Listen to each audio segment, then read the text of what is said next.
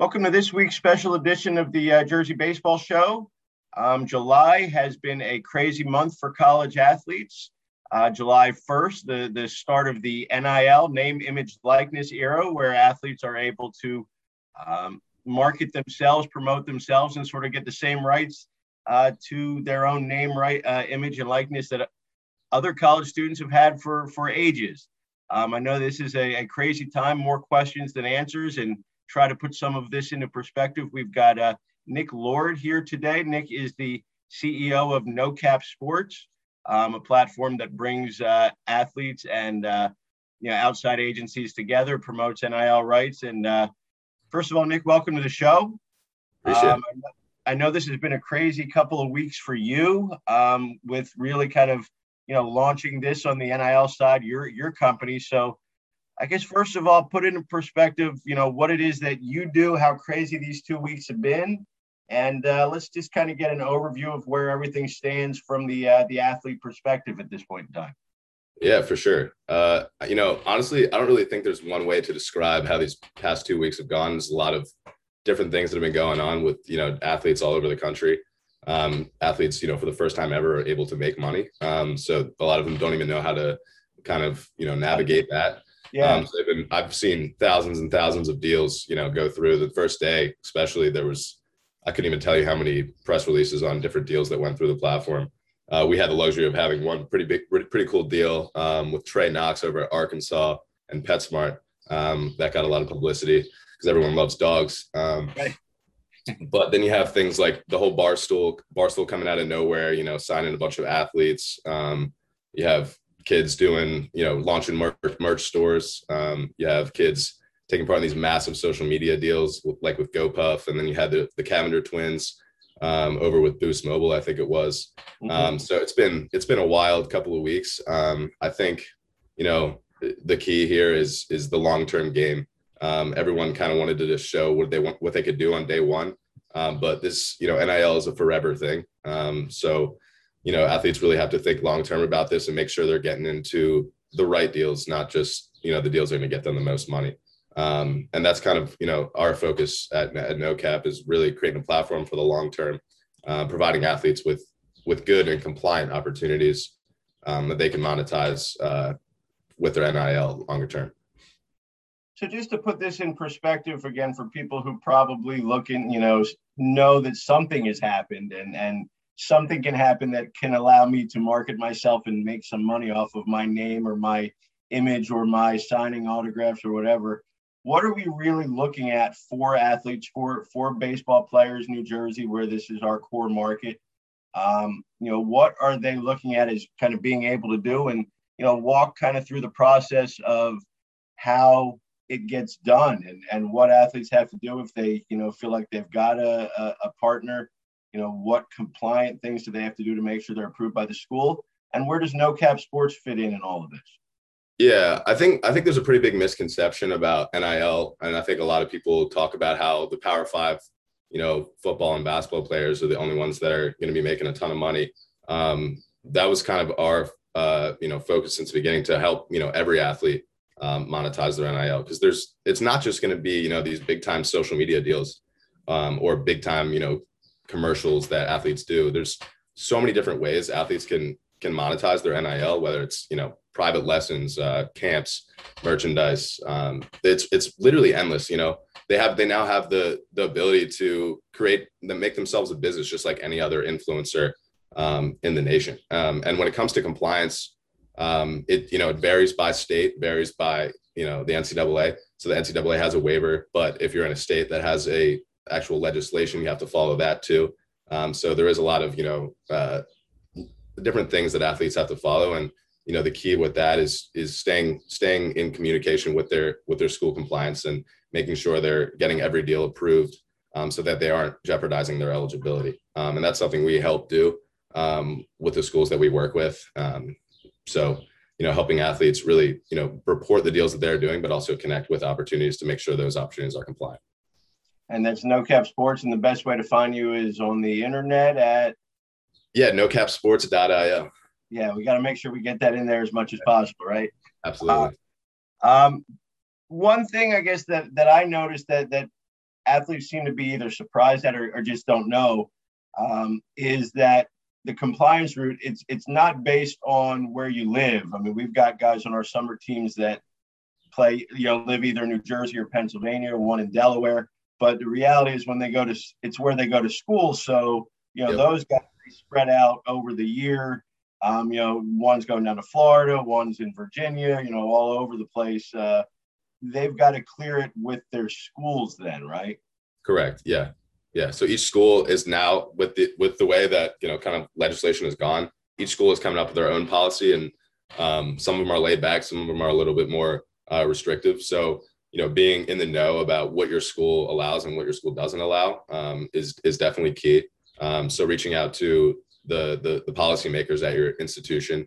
And then also, every deal that you think you're going to be getting into, I would just run it by the compliance office at the institution that you're at, just to get that confirmation so that you don't end up, jeopardizing your eligibility after the fact.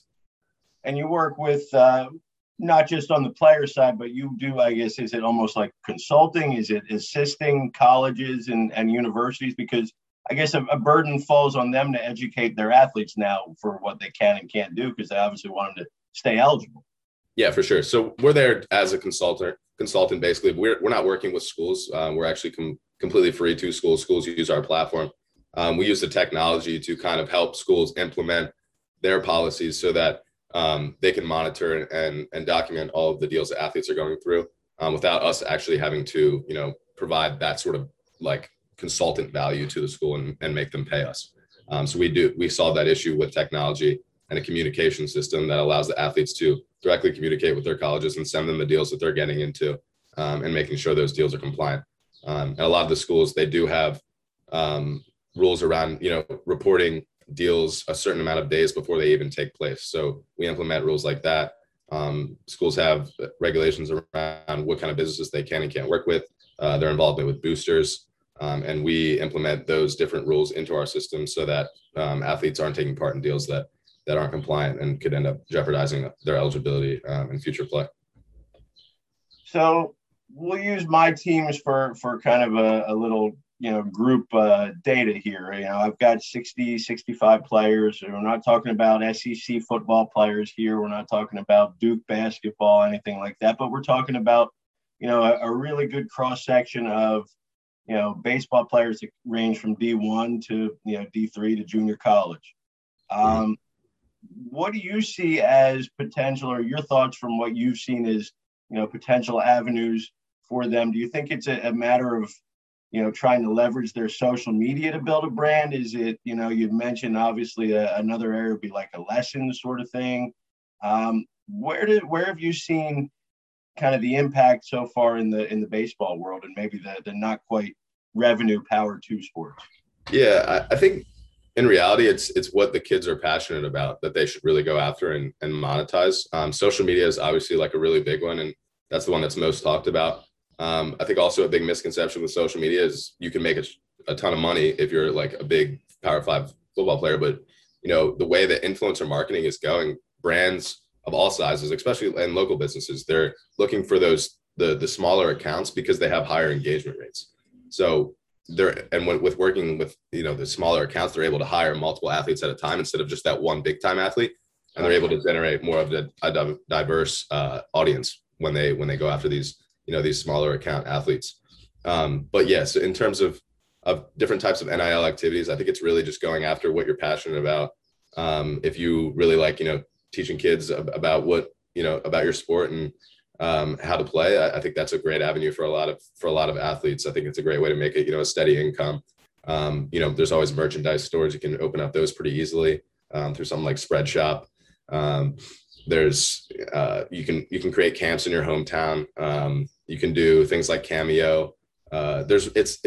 It's really endless, the opportunities that you have as an athlete now. You're just getting the basic rights that any other person has or any other influencer has. So it's really just, finding what your niche is and how you want to develop your brand as an athlete, and then going after those avenues. I think you kind of said it pretty well there. Is not that anything that's happened so far is crazy or really unique when you think of what people are doing. It's just that it's literally happening all at the same time. Yeah. For the first time. So it's like all the floodgates open, but Yeah. something that, over time is just going to become normal. Like, Exactly. Yeah. Where do you, as being an expert and kind of looking at this, see this as headed in the future? Where do you see NIL rights and potentially other things going? It's so hard to say in terms of where it's going. You never know if the Fed, the Congress is going to come in and do some sort of federal legislation around NIL. If states are going to continue to pass NIL laws, it's interesting to look at each of the different state legislations and seeing what athletes can and can't do, and then looking at another state and seeing athletes can do something in this state, but they can't do it in another.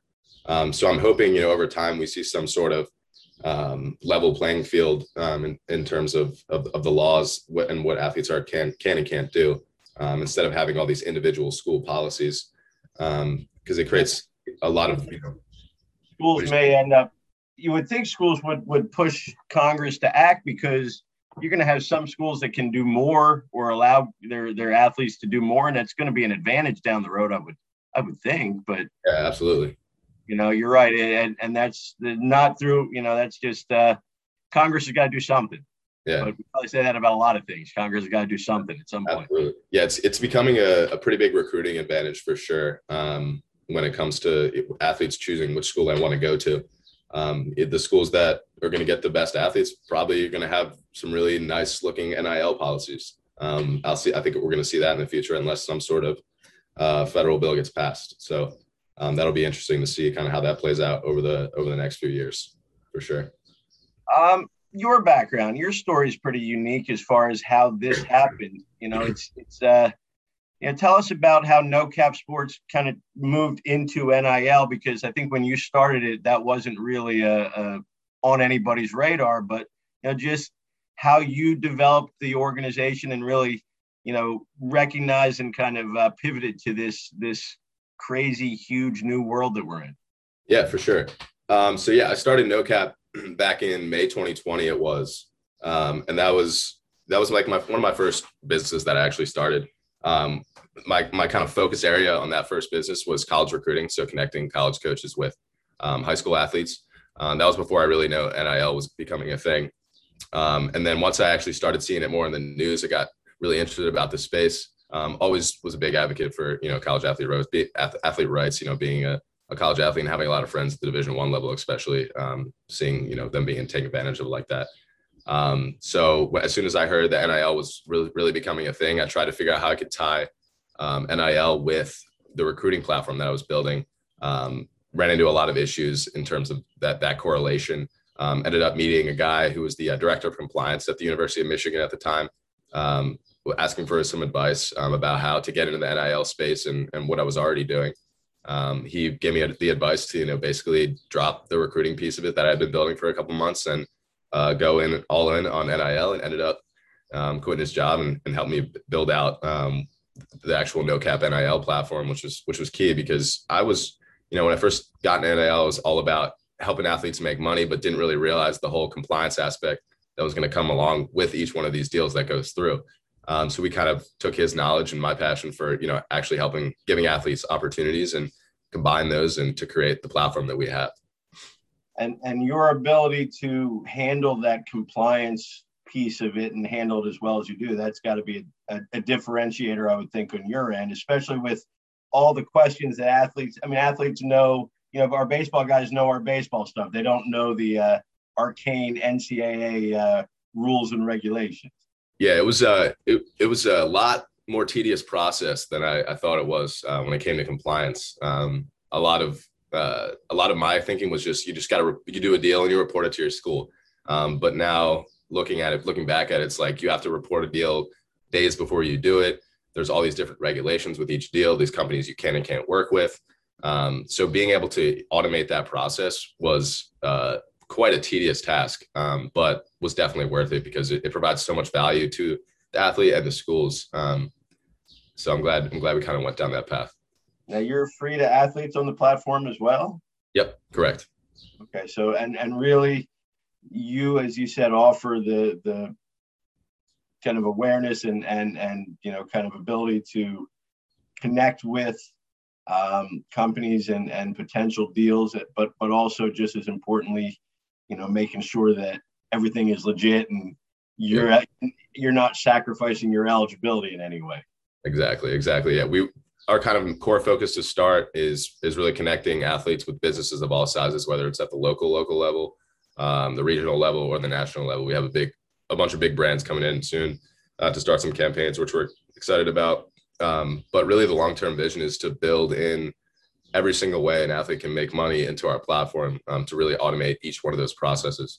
So we're testing out all the different ones right now. Right now we have social media and appearances, but we're building in others as well as we speak. So private lessons, camps, merchandise stores, we're building that all into our platform that, athletes have one place to go to when they want to monetize any part of their NIL. And we never take money from them. So it's kind of an easy sell.